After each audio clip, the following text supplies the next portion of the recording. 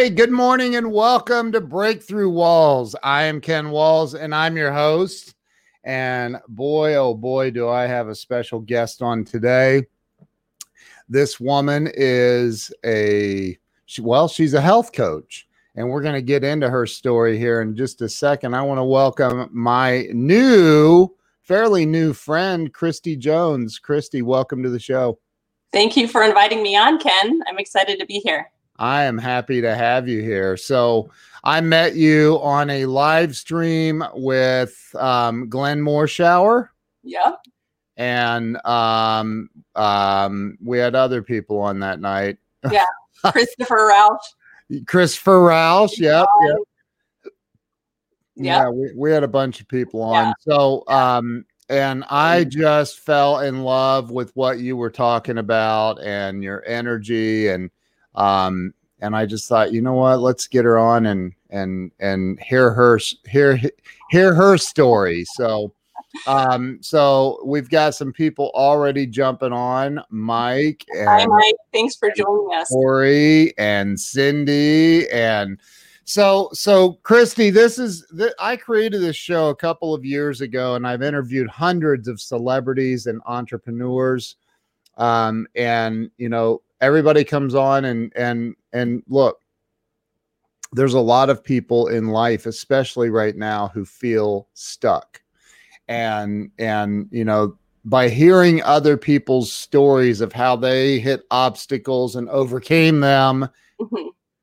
I absolutely know that it's empowering to other people. So that's what this is about. So let's start with where you were born and raised. Okay, so I was born in Burbank and grew up the first 7 years of my life in Sherman Oaks, California. So I'm a California girl. I've never really lived more than an hour away from one location, except for I did move to San Diego 1 year.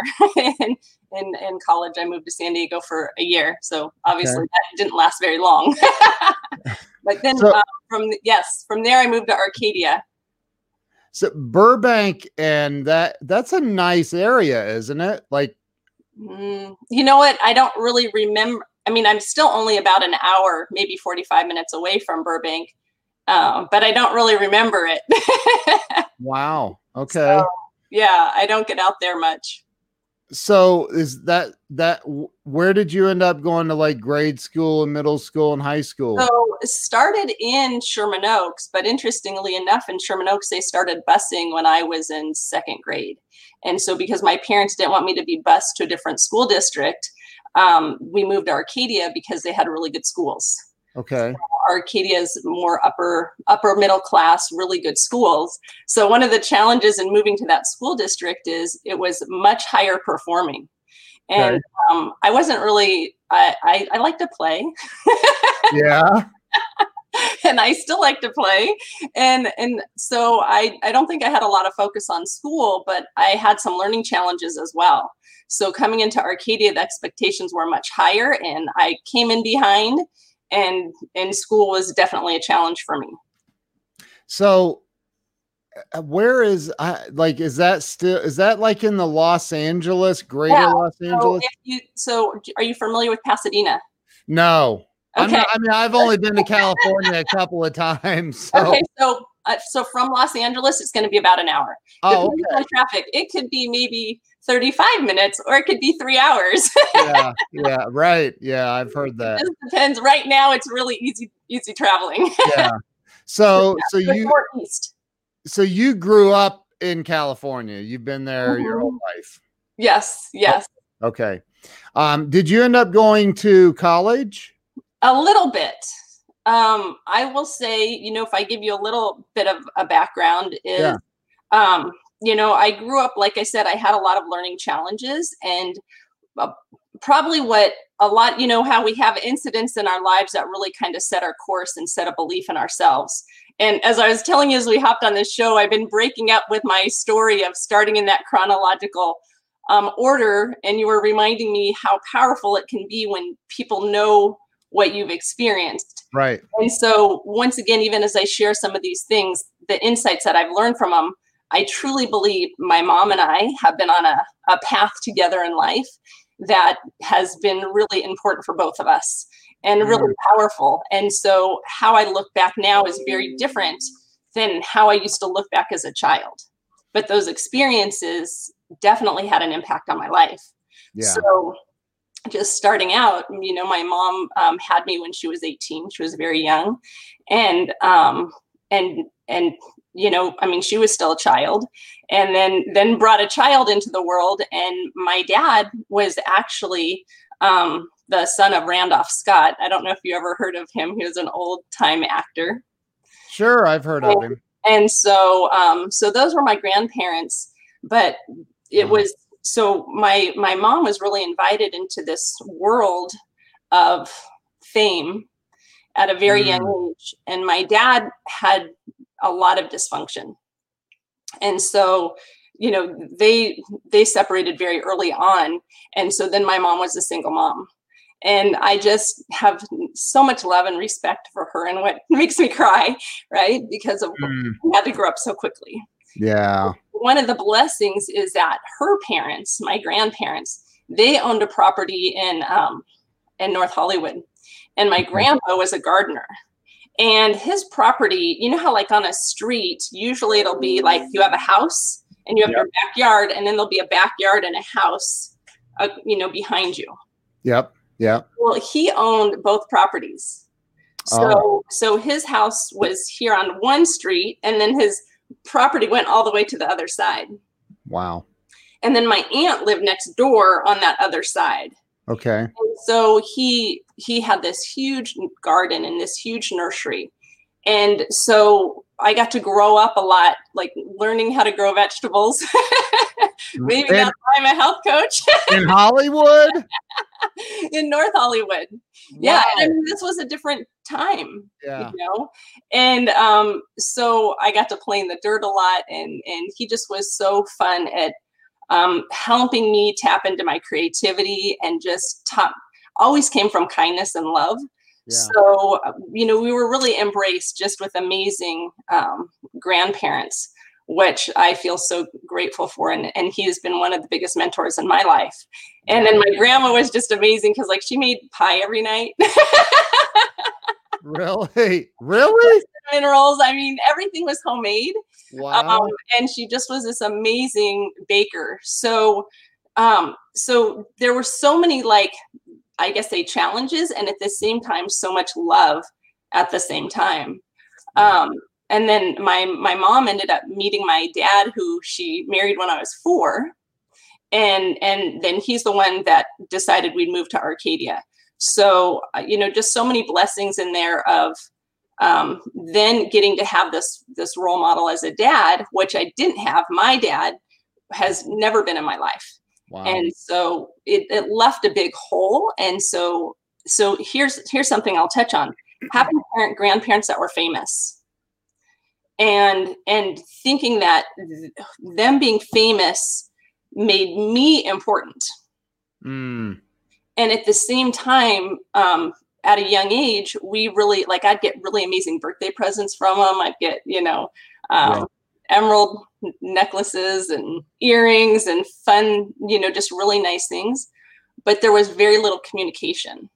And so I thought that their fame made me important. And then I also thought, but they're not reaching out to me. Like, one of my biggest desires was that they would come to my birthday party.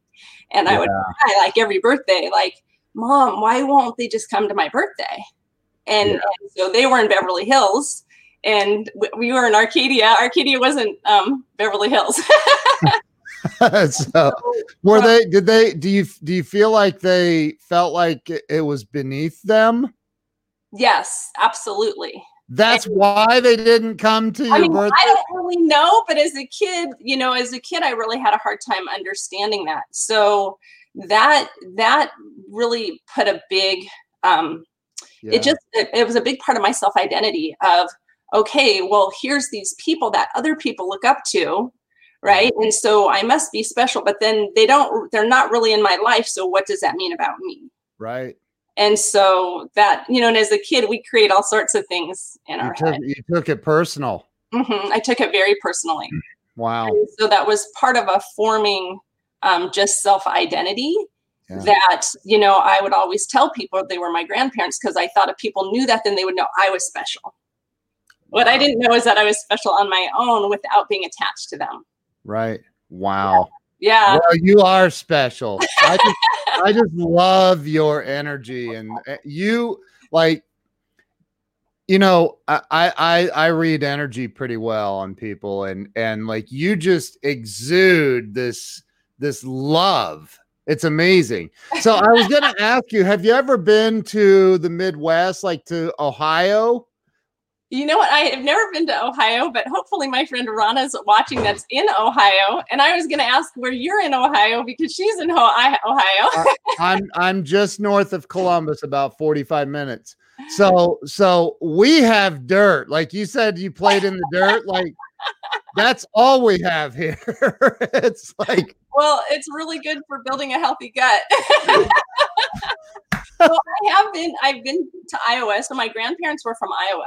Okay. And so I went to Iowa once. Yeah. And it was my mom planned a trip when I was 16, and I was in my height of just rebelling and not being a very kind person to my parents. Well, there's your, that's your, that's Rana. Yes. Rana. Where are you, Rana? You can tell us where you are. So, oh, she's in Sandusky. Oh my gosh. That's crazy. We go up to Sandusky and take the Jet Express over to the islands. She knows what I'm talking about. So, as a matter of fact, my wife's father had a sailboat up there for years. But anyway, so I don't want to get too far off. So you said, now my question was, did you go to college? and we took a long way, right? Yeah. You went to college for a little bit, you said. I went to college for a little bit. And so, you know, I'm going to give you a little bit more that leads into this. So having my grandfather be who he was, one of the things that he had promised my mom is that I'd always be taken care of. So I was raised with the belief that I'd always be taken care of. Yeah. Be very careful what you tell your children. Right. So I thought, you know, here, nothing else was ever said about this except for that I'd been raised with that belief. And so I didn't really think about college a whole lot. I had my brother and sister are 9 and 12 years younger than me. And so we had very different lives of, you know, I'm going to back up a little bit. When I was 7, my mom had a baby. And when she was 6 months old, she passed away. Oh, so that, you know, that incidence really put our family into a just, you know, you can imagine mental, emotional health was, you know, there was a lot that we went through together in those years. Yeah. And so then my brother and sister, my brother was born 9 years later, a couple years later, and our family was able to really heal and move forward. But the things that we experienced in those few years were very traumatic. So I would say I viewed life from I didn't understand trauma at that time.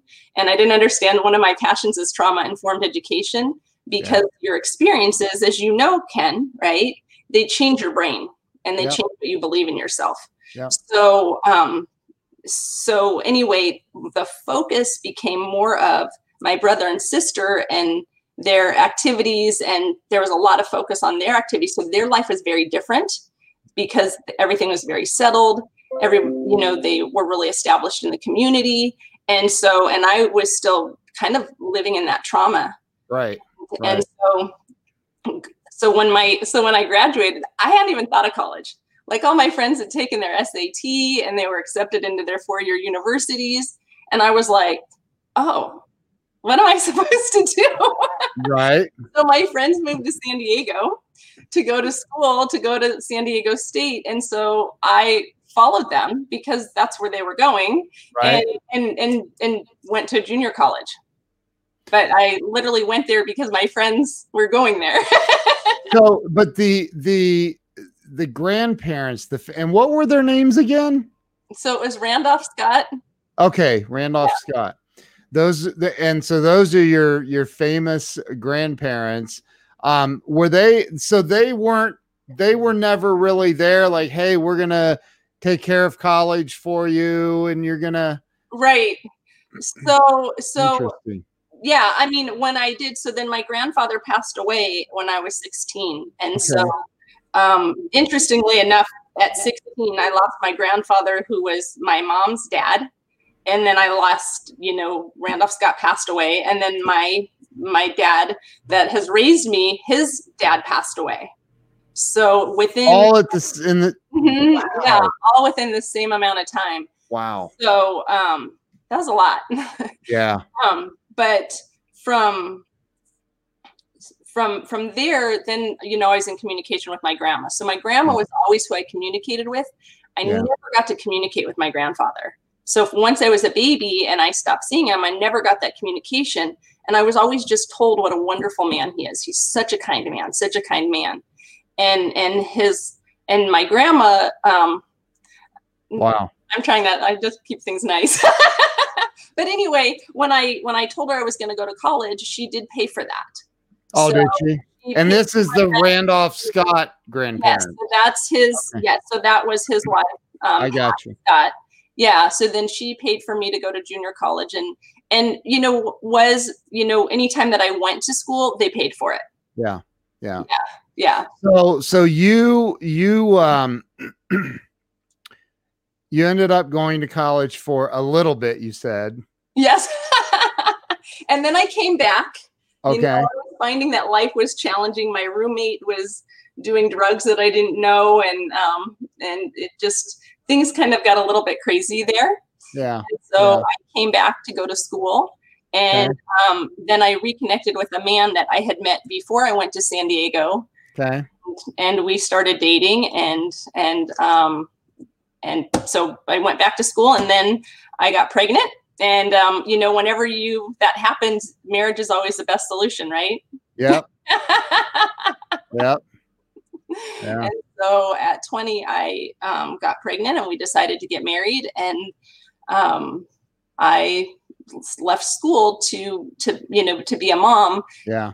And part of what was there for me is that, well, maybe I didn't leave school quite at that time, but when I was 6 months pregnant, the umbilical cord twisted and the nutrients got cut off to the baby, and the baby passed away.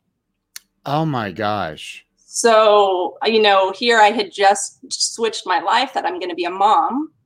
Oh, and you got married. And I got married, right? Because you were pregnant. and now there's no baby. And so what I will say in that is the blessing in that, and this is an important message I'd like to get out. When my sister passed away, the ambulance came to the house and they took her. So what happened is she passed away in her sleep. She had, we'd been at the doctor the night before or the day before. She got her immunizations. She had a huge reaction to those immunizations. And when she went to sleep that night, when my mom woke up in the morning, my sister had passed away.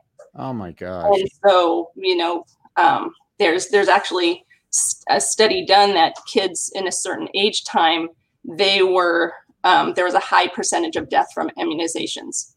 Wow. At that time.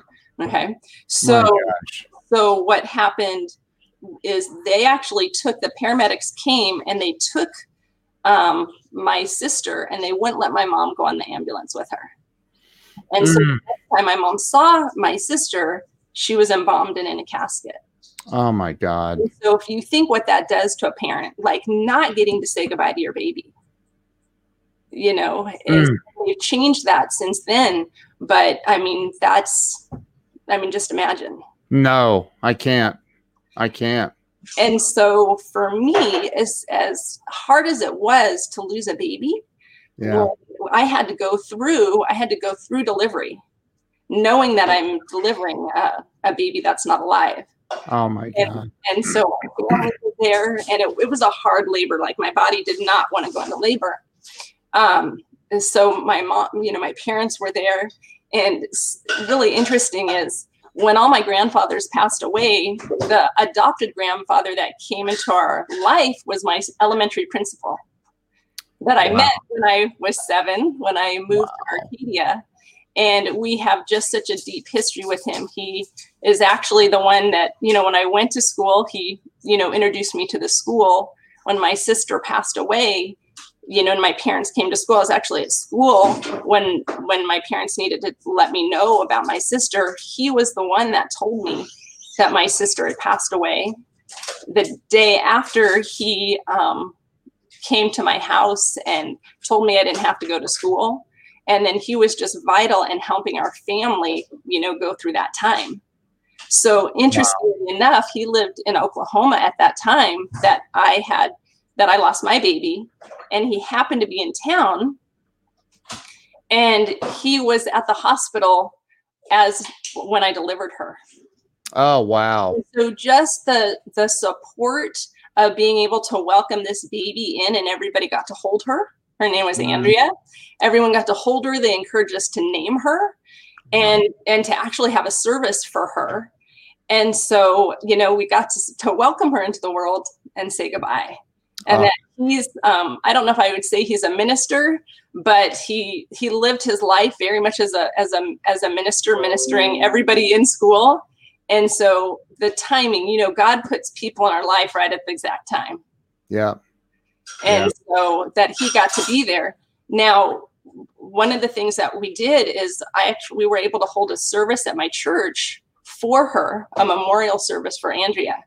And women came to that service that had miscarriages, that had never been able to grieve their child, maybe never been able to grieve their child publicly. So that service was not only for my baby, but for their baby as well. Wow. And so often it's not acknowledged. People say, oh, you just had a miscarriage. That's not just that's a life. Yeah. Wow. Yeah. Oh, so, yeah. Wow. Yeah. That's unbelievable. So, and you said 20? Yes. And newly married.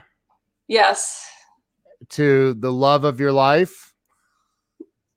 We are both amazing people with very few tools. At that age. At that age, right? You don't quite have your toolbox of, we I don't want to point out the obvious, but there's a burglar behind you in a hoodie. I know. I did not tell my son that we were going to be doing this, and I figured he wouldn't be up yet. That's my son, Scott. Okay. He doesn't know we're doing this live. Welcome to the podcast, Scott.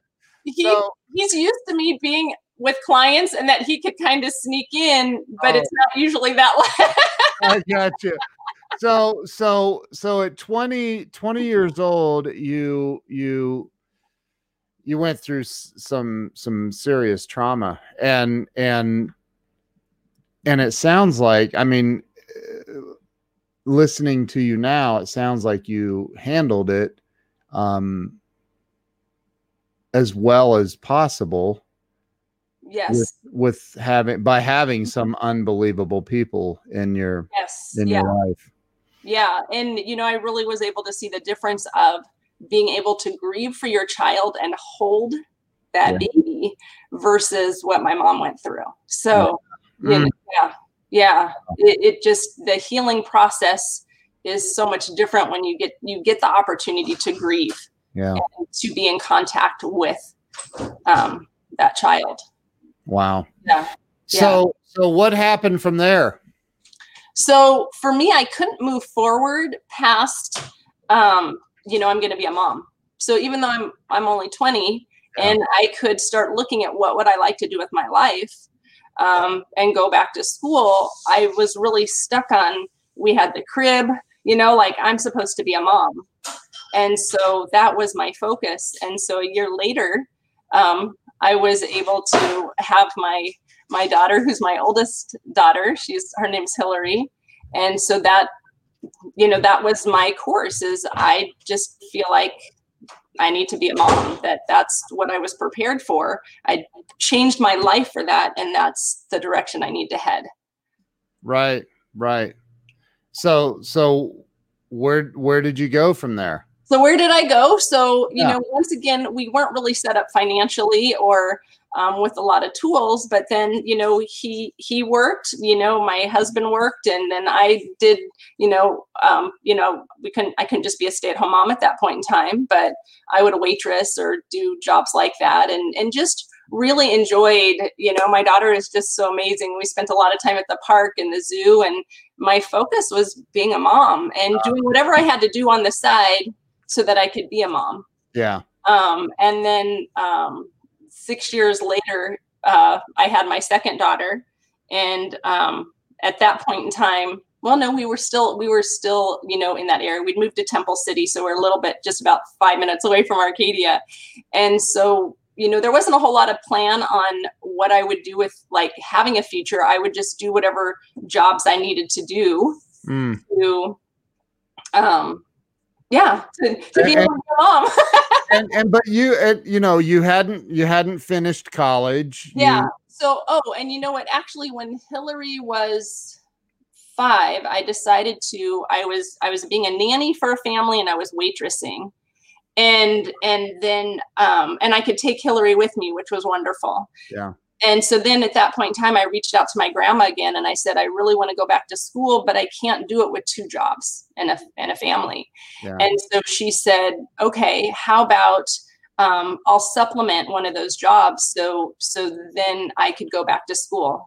So I went back to school. My focus was to get an early childhood education because I love kids. Yeah. And so I was 1 class away from finishing that, and I, had my second daughter, and once I had her and I was breastfeeding and things like that, going back and finishing that 1 class just didn't get done. And after that, I didn't go back. So you were 1 class away from graduating? Yes. So, and it was, once again, it's just a certificate in early childhood education. I got you. But I didn't finish that. Wow. So you had your second daughter, and then and by this time, you said she was 5 or 6? Yeah. So my oldest was 6, and then I had my second one. And then, my grandma said, I'll just keep sending you, she was sending me $500 a month for when I was going to, so that I could go to school and not work 2 jobs. Got it. And so she said, I'll keep, I sent her the check back like, hey, I can't finish this class. And so I'm going to send you your money back because I'm not in school anymore. Yeah. And she said, I'll keep sending you that money. And so, not that it was a ton, but it was enough to really just help out at that time. Yeah. And you had to be approaching what, mid to late 20s? Yeah. So now I'm like 28.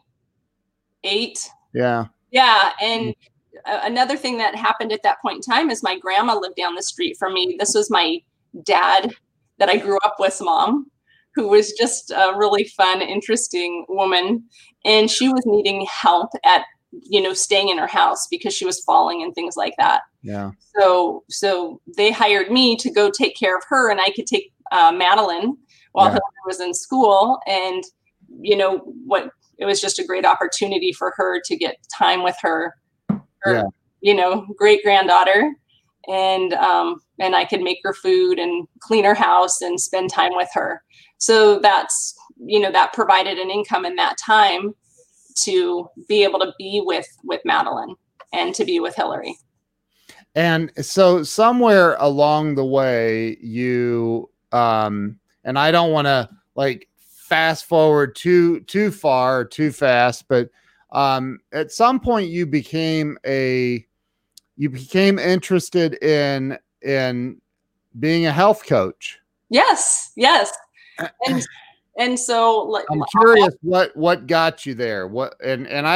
You don't need to fast forward, but what led to you becoming a health coach from, if you could move over a little bit so you're on in the center. There you go. Sorry. You're but at some point you fast forwarded, or you ended up in health coaching. Yeah. And that's far from early childhood education, really. But how did that happen? Yeah, right. I'm not sure, knowing that it's our right. years that actually set our habits. Right. That's true. That's true. There might be more of a connection than we think about. Maybe That's when we need to start putting health coaching in is in early. Yeah. kindergarten. For kids. Yeah, I agree. So yeah, I'll definitely fast forward into that. But I'll tell you, I was always interested in health. So when I was a kid, I loved eating. Okay. Yeah. And our family, being from Iowa, the women in our family tend to be overweight. And so when I was, I think I was 10. So I was in sixth grade. So if I was 10 or 11, I was really overweight. And my aunt one day just told me, she just said, "Christy, you're fat." And I was like, wow, that's a really mean thing to say. And I cried. And then I realized, like, oh my gosh, she's right. Because like, I guess I didn't really look in the mirror. I didn't realize it, but I just I was surrounded by good food. We have good cooks in our family. And so I put myself on a diet in sixth grade. I didn't tell anybody. And I just started, one of the things that I did a lot is I would chew a lot of gum. Hubba Bubba. Do you remember Hubba Bubba? Oh, yeah, I remember Hubba Bubba. Big League Chew. Yeah. There's no sugar in that. No sugar, right? And so I actually would chew like a lot of gum, and I cut out gum. Yeah. Sounds weird. Like I cut out gum. Wow. And I became more aware of like what I ate, and I lost 30 pounds in sixth grade. So, and this is because your aunt called you fat? Yeah. And then you went to the mirror and went, oh, she's right. Yeah. So I'm so grateful for her. And it was You are? Yes. Because how would I have known? Because I didn't know. You didn't know you were fat? I didn't know. What? And so I told her this a few years ago, and she goes, I said, "What to you?" And I said, "I'm so grateful for you." Oh my God. Yeah. Every time I've gotten plumped up, I walk by a mirror and I go, "You are fat, dude." That might be my aunt in your head. Yeah, right. No, that's me in my head going, "You're fat, dude." So in sixth grade, you lost 30 pounds. Yeah. Wow. Yeah. And so it actually created a fear in me of being overweight. So as I went through school, and this all, it's all a background for what I do, is then I wanted to be thin. So when I was in middle school, high school, I'd drink Diet Coke, and I would take Dexatrim, and I would try not to eat, and I would do things like that. And so I was thin. And at the same time, you can be thin and be really unhealthy. Right. I was going to say, yeah, and really unhealthy in my head about what that is. Wow. Yeah. And so,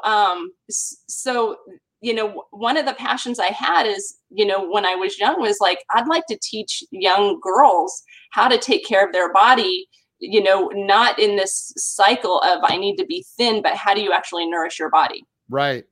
So that was a thought I had for many years, and put it on the back burner, because then once, after I had my daughter, then I had my son 2.5 years later. We moved to Glendora, and I was a stay-at-home mom. I had 3 kids, and I was strictly a stay-at-home mom. And my focus was them. I didn't think about the ideas of, helping young girls with their health. Sure. Nor did I really have the tools either, but it was just a thought in my head that I had seen how I went from being heavy, right? Mm-hmm. And then thin, but very dysfunctional in being thin. And so it wasn't until my middle daughter, when she was young, she had a lot of health issues. And so it started with like urinary tract infections when she was really young. And then she would always have a cough, or she'd have an ear infection. So this like stream of antibiotics came in. And I didn't know at that time the impact antibiotics. I just listened to the doctors. I didn't know what it did did to the body. And I didn't know what it did to the digestive system. Mm. So once she reached 10, 11 years old, anytime she ate, she started curling over in pain and couldn't eat. She spent probably about 3 months in this condition, and we couldn't find answers. We didn't know what was wrong with her. She missed school, and my vibrant, if you ever get to meet my middle daughter, she's just like, when she's happy, everyone's happy. And when she's not happy, nobody's happy. And I have a 9-year-old. Okay, you understand what I'm talking about. So this just bright light was really fading, and I was really terrified because I didn't know how to help her. Yeah. And took her to a gastrointestinal specialist for kids, and he said, well, let's put her on antidepressants and put her under anesthesia and scope her and see if it's an ulcer. What? I know. I hear things like that, and I immediately think, because I know some MDs, I know a lot of people in the medical world, and there are some whack jobs that they have a medical license to, and so I hear something like that, and it makes my blood boil, literally. Putting a child on antidepressants, yeah. And so that was not an option. I'm very holistic in my approach. And so I was so lucky, once again, the right people always show up. Yeah, right. And so there was a lady in Glendora, she owned the local pet store. She said, you've got to meet this lady that she actually did something called a live blood analysis. She could take a drop of blood and tell you what's going on in your body. Now, it's not something FDA approved. Some people would say that's woohoo or something like that. And she said, you've got to go to this lady. And so I made an appointment with her. And then my husband goes, you're going to take her to go see a witch doctor? Wow. And so I canceled the appointment, and she sent me a website of how we would need to eat following her program. And I went, oh, that's insane. Like, I can't do that. And so then we went to Disneyland for my mom's birthday, and my daughter and I spent the whole weekend in the hotel room with her in pain. And I went, I'm calling that witch doctor. Yeah. And that was one of the best calls I made in my life. And she said, I'm not a doctor. It looks like she has an ulcer, but if you change her diet, and here's the thing, we already ate really pretty healthy, but that if you change her diet, we got off of any animal products. It was no meat, no dairy, no corn, no soy, no sugar. I mean, it was strict as vegetables and lentils and olive oil and avocados. And she said, you're going to heal her body. And so I said, okay, game on. I cleared my refrigerator. I hired her friend to come and teach us how to cook that next day. And my daughter was on board. And wow. It would have been my son. It would have been a whole nother story. But she was totally on board to jump on and to eat this way.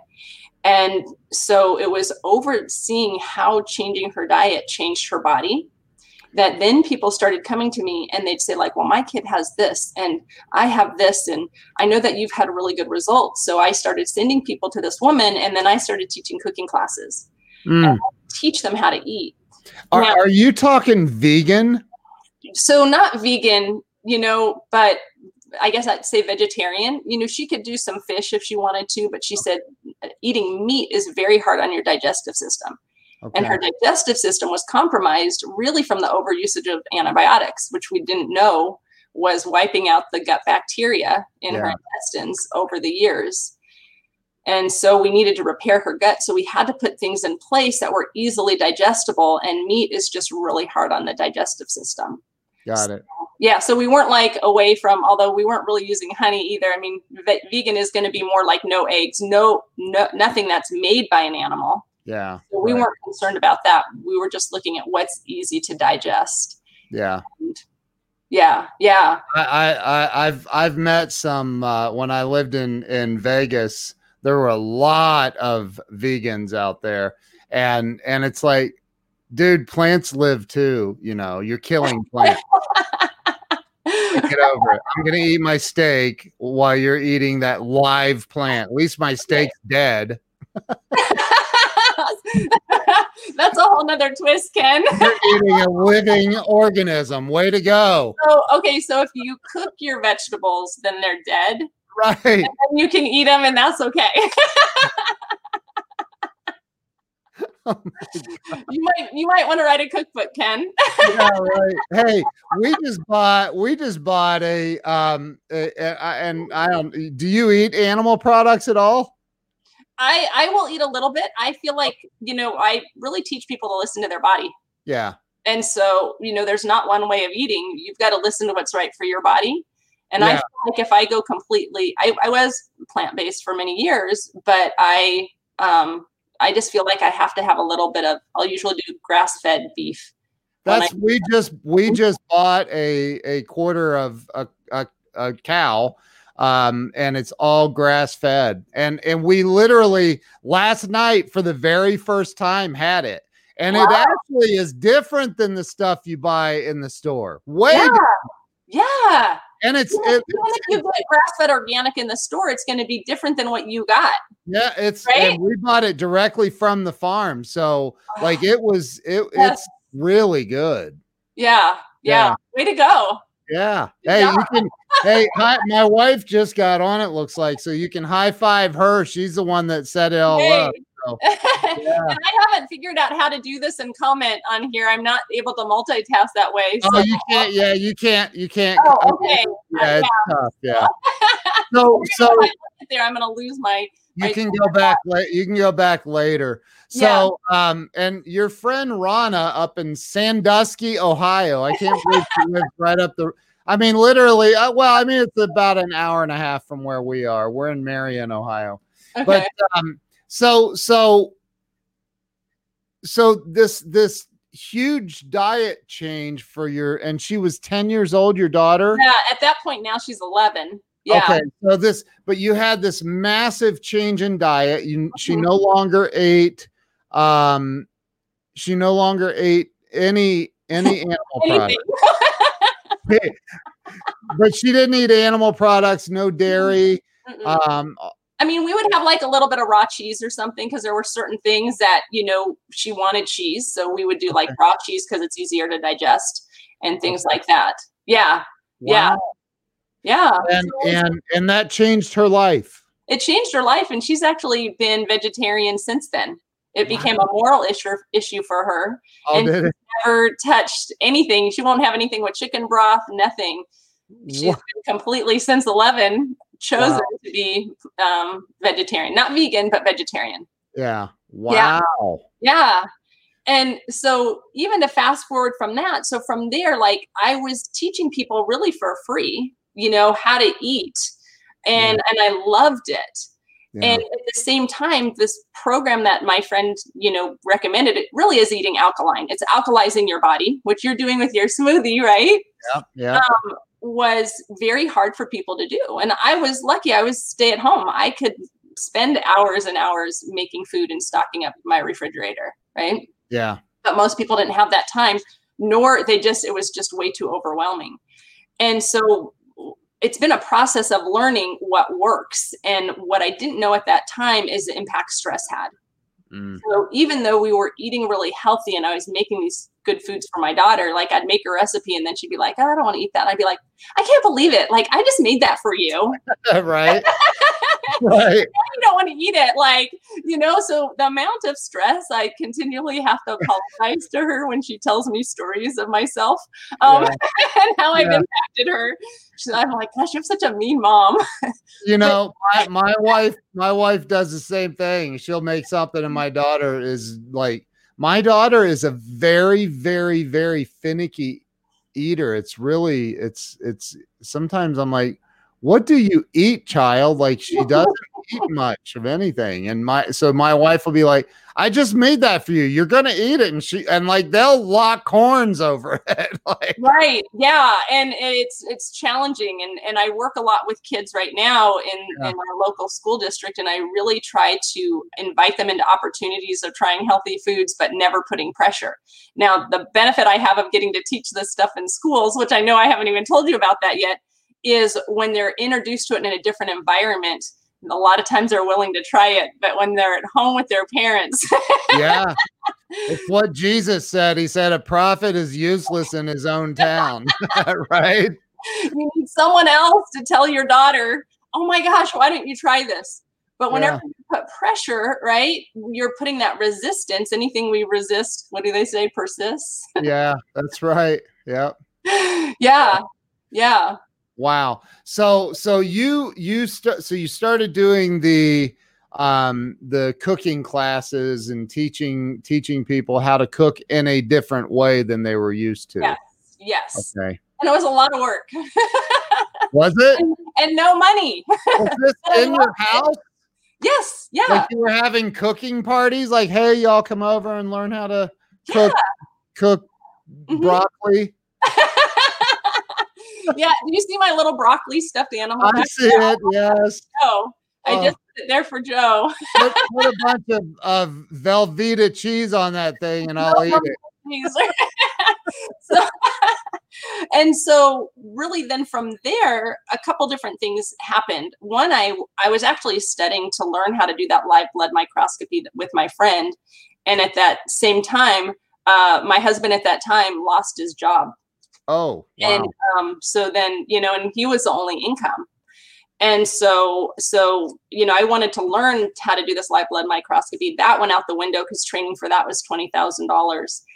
And so a few things happened at one time. I had already been introduced to my school district once my daughter started having her challenges, my focus went to, okay, if my daughter's this sick, what's going on for other kids? Sure. And so I got really involved in just my own school that my daughter was at on trying to help shift the PTA to serve healthier things, trying to create an awareness around health. And then went up to the district level and started, okay, let's get our school district healthier. And so really found a wonderful partner in that, who I work with to this day. And then I was introduced to the foundation that provides extra programming for the schools.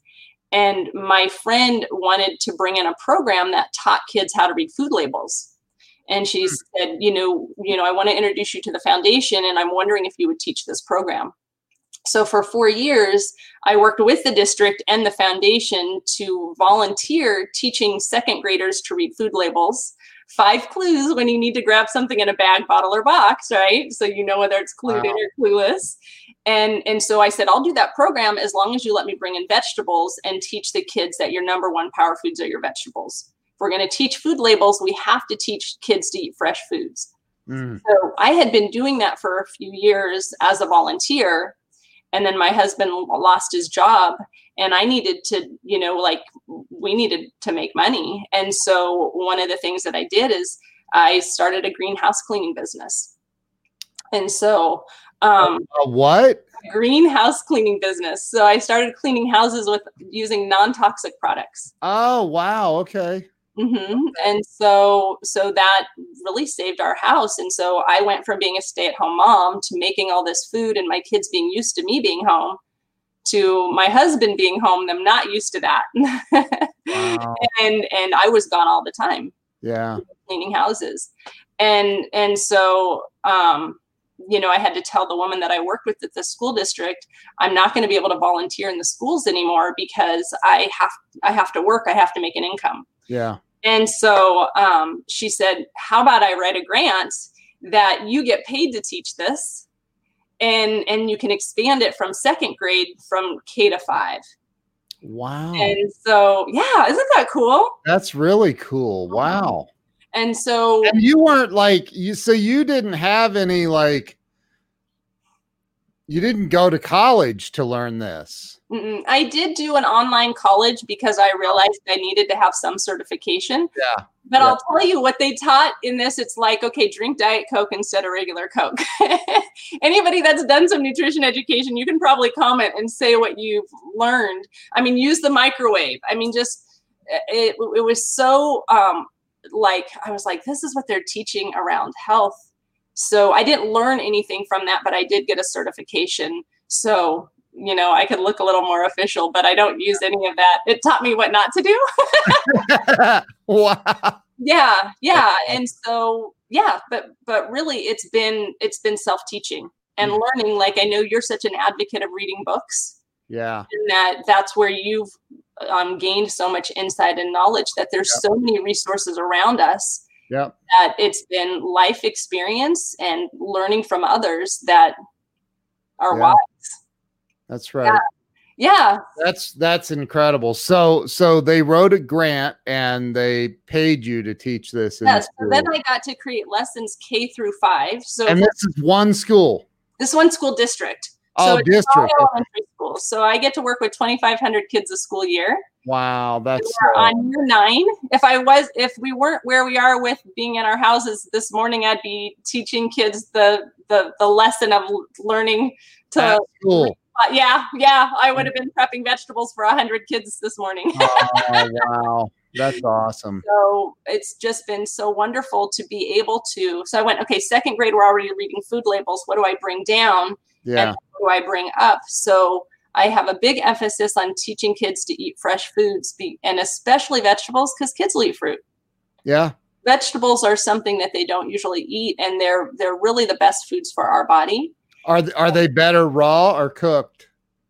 However you're going to get them in your body. Really? I mean, I have both. I mean, I really, there's so many different ways of eating. People have to find what's right for them. But I would say, in general, vegetables need to be on the plate. Yeah. And however you're going to get them in. So I do believe raw is important. Smoothies. My wife just put it up there. Oh, smoothies are amazing, right? Because you can get so much in at one time, and it tastes amazing. Yeah. But and Pam says this, and I love this point, and I want to bring this up because, we keep, there's so much information out there, right? Everybody is an expert. They read an article on Google and then all of a sudden they're an expert. You read something on WebMD and you're like, but it said it on WebMD, it has to be true. And that's not necessarily the case because everybody's different. Right? You have to pay attention to your body, right? Because broccoli might be good for me, but it's definitely not good for Joe. Right. Even things like grains, like I feel really energized when I eat quinoa. Some people get bloated. There's just not a right or wrong. Like some people can't do grains. Some people feel weak if they don't do grains. Some people don't do well with meat, and some people have to have meat. Yeah. So I'm one of those people. Yeah. I got it. Note taken. Yeah. So you have a lot of fans on here, by the way. Awesome. Carla. Anna and Carla. And so Robert Brooker said it reminds him he needs a new microwave. Oh, no.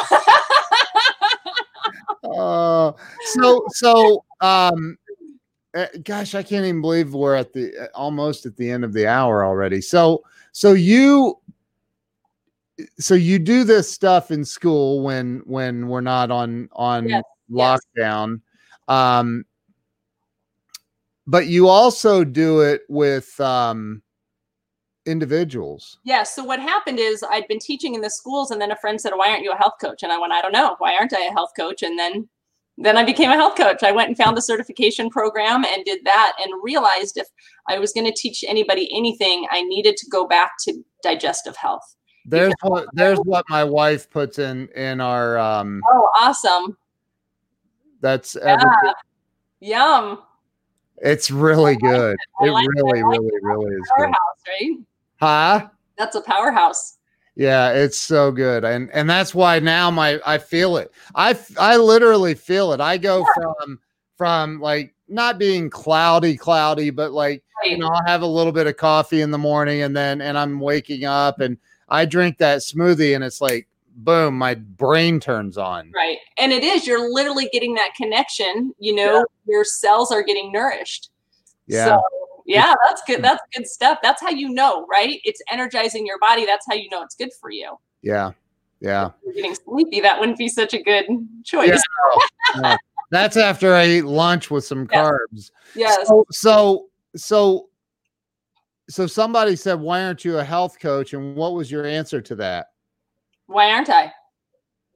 And what did you do about it? I went home that night and I found a program that was just a perfect fit, and I signed up and I became a health coach. That's so awesome. And really from that, then I did an advanced program, and I tend to take tools and resources kind of like you have of what you've learned, and then I've compiled a toolbox. Yeah. So I am a health coach, but what I have found is basically so much of our digestive issues come from our mindset and our emotional state. Yeah. As much as I'm a health coach, I work a lot on mindset and emotional state. So one of my goals is to teach people to be in charge of their own emotional state and how to listen to the wisdom inside their body, because our body is always trying to talk to us. Yeah. I've got your website scrolling across the bottom. That's the correct website, right? Yeah. Yes, I keep it simple. ChristyJones.com. I can't believe that was even available. So for that a lot. So when somebody says, "Hey, you're just trying to keep up with the Joneses," you're like, "That's right." I'm like, you don't have to try hard. Oh, that's awesome. One of the things I focus on is that health is meant to be simple and fun and enjoyable, and that we've got to let go of expectations and trying to really, let go of image, let go of what we think we're supposed to be, and listen inside to who we truly are and listen to that voice inside. Yeah. Do you know Dr. Jason Worrell? That's who gave us the recipe. He's out in your neck of the woods. Oh, I'd like to meet him. He's amazing. I love that guy. Yeah. His daughter is an actress out there. So awesome. She's been on a bunch of stuff. But so for somebody right now that is because and I know this is true, that the gut and the brain are actually connected. If the gut is out of whack, the brain's going to be out of whack. So for somebody that's going through gut health issues right now, what could they do? Maybe they can't afford a health coach. Right. So really important is to understand what your stress level is, because your stress is going to affect your digestive system tremendously. Yeah. So in our live that we did together, remember I taught you the head, heart, tummy tapping. There's exercises that you can do that help relax your body. There's something in our body I call our natural state of balance, which a shortcut to it is a cool head and a warm abdomen. We want to create that energy flow in our body. Our abdomen needs to be warm to be healthy. So you can do simple exercises, and I can post some on this stream that are on my YouTube page that help create that natural state. The more you're cooling your head off and warming your abdomen, a warm abdomen helps to the healthy bacteria in our gut. You've got to get those healthy bacteria in your gut, but they like warm. And so that's really important, is putting a practice in like tapping. I do whole body tapping versus, the EMF tapping. Yeah. I can link those videos so somebody could start doing those right now. So one is getting your body in a place that it's relaxed, because our digestive system is literally turned off when we're under stress. And it's not going to break down food properly when you're eating. Right. So another really good thing that you could do right now is boiled lemon water. So get an organic lemon. Hopefully you have a tree or someone around you has a tree. We have a whole orchard of them. Yeah. So no, we don't. I'm kidding. But slicing an organic lemon, just make sure it's not sprayed. It doesn't have to be organic, but you don't want pesticides on it, or it's going to make your gut even worse. And boiling that, you can put ginger in there if you want to as well. But starting your day with that warm boiled lemon water, you slice the lemon and you boil it for 10 minutes and let it cool a little bit. Add a little organic raw honey if you want, or not. And that's really good for your digestive system as well. Wow. So those are a couple things people can do right now to start, just building a healthy digestive system. Another one is get outside. Barefoot, ground yourself in nature. I mean, I know we're limited to our home, but the more you're outside breathing fresh air, the more you're breathing in bacteria that's good for your gut. Your digestive system starts in your sinuses. My wife has a question for you. It's on the screen right now.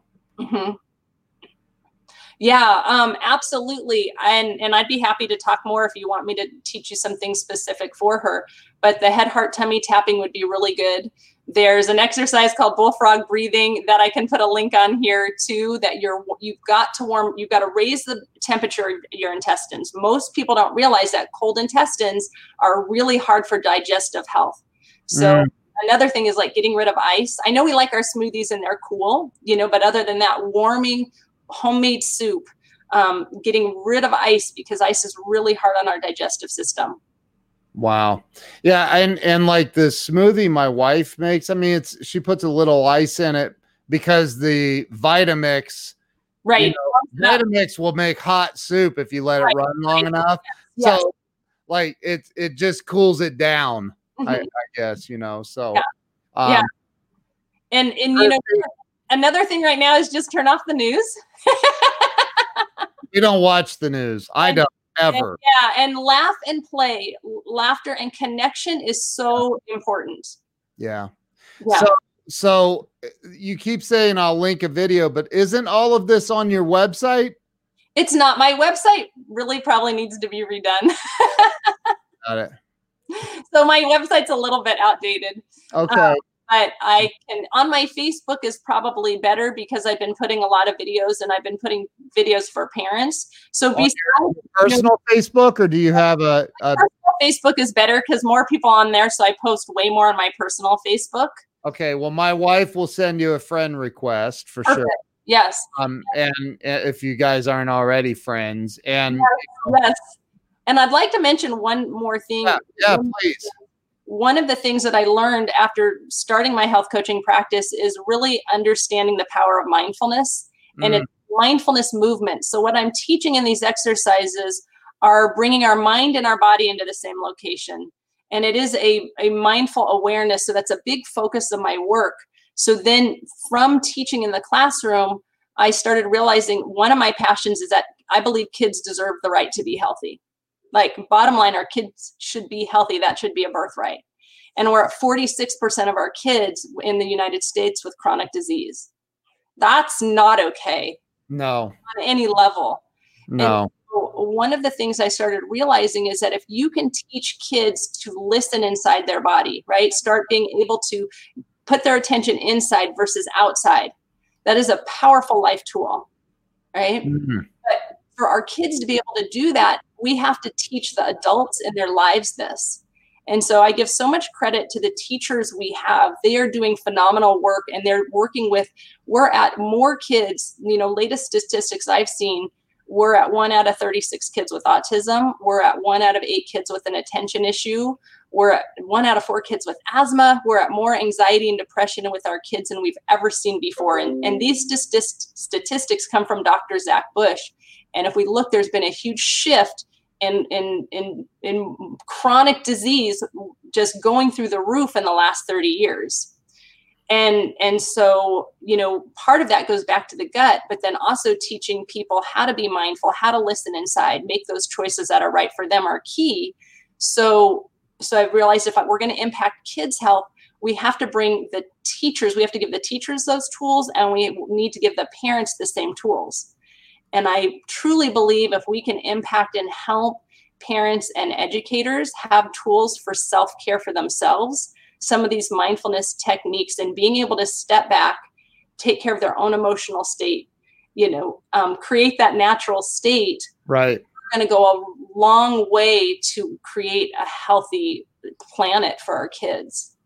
I think that, and I love what you're doing, and you may want to talk to my wife about, we've done website development here for 26 years. I've been doing it. So, you may want to talk to her. She does all of the website stuff now with our clients. So, maybe you guys can work out a deal. Yeah. Awesome. To help, a trade or something. But so, here's the thing. I think that, and you hear me talk about this a lot, that, because I'm a coach too. And what I try to do, I'm not a health coach. I'm a mental and spiritual coach, and business. But, people are on autopilot.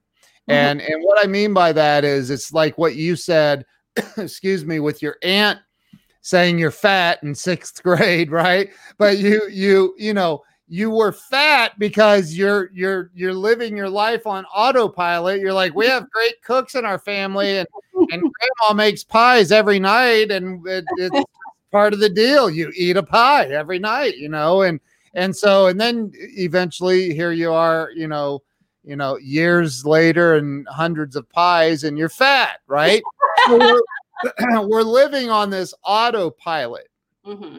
And when we're on this autopilot, it's hard to, it comes down to our belief system, right? People have these beliefs that, no, I'm supposed to eat, mm-hmm. Meatloaf and mashed potatoes and gravy every night. That's the way it's always been. And so I think that what you're doing is absolutely phenomenal. I think it's phenomenal. And if we can get people to break, if you are the pattern interrupter and you help people break those patterns, kids are actually, as kids can come home from school and say, no, this is the right way, Mom. Yes, absolutely. Right? And it's so fun because, as I'm teaching kids these tools, they'll go to the grocery store and they'll look at the labels and they'll point out to their parents, right? Yes. This is not clued in. That's right. Does it have high fructose corn syrup? Does it have partially hydrogenated oil? My wife talks about that stuff all the time. I'm like, I don't care. Just give it to me. Well, we'll teach your daughter too. Right. You're not going to have it. And so, one of my concerns, I have to say, because I have such an emphasis on mindfulness and bringing that out into the schools and for parents, is something I'd say is we keep hearing what adults are experiencing this time, but what are our kids in our lives experiencing? Right. I think we actually have a huge opportunity to teach from this time. We've always got to see what's there. I'm not a fan of sugarcoating things and hiding things. We're in a time that's challenging, but how can we teach our children resiliency? How can we teach them, how to stay focused on what you want to create, even in this time? And so that we're really moving forward and we're teaching this younger generation some really powerful tools, life tools that they can use coming from this time. And how can we take that into our schools? So our schools, when they get back in session, right, they see this time as actually moving them forward. I love that.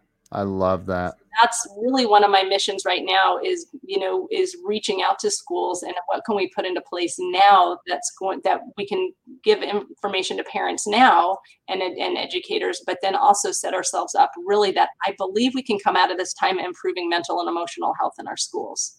We're going to need to put the tools in place. But that's really my dream and my mission coming from this time. That's so awesome.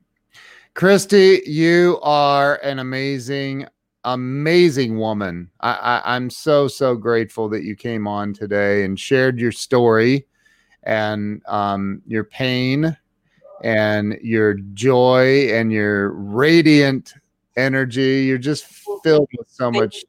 Can I say one more comment really quick? Yes, you may. Right? Yeah. Part of me even sharing is that I didn't have the school. I didn't have a lot of people think that you need. What I had was a passion that I believe kids deserve to be healthy. And I just followed that and doors opened and doors opened and doors opened. Yeah. And just followed that passion of making a difference and helping others. And so what I'd say to anybody that if you have something that's calling you, listen and let go of any of the limiting beliefs that are around that of I don't have this or I don't have that. Yeah. And go for it. I totally agree. And that's your story too, Ken. Yeah, it is. It's everybody's story, I mean, when we get to, you have to get to a place where you're sick and tired of being sick and tired.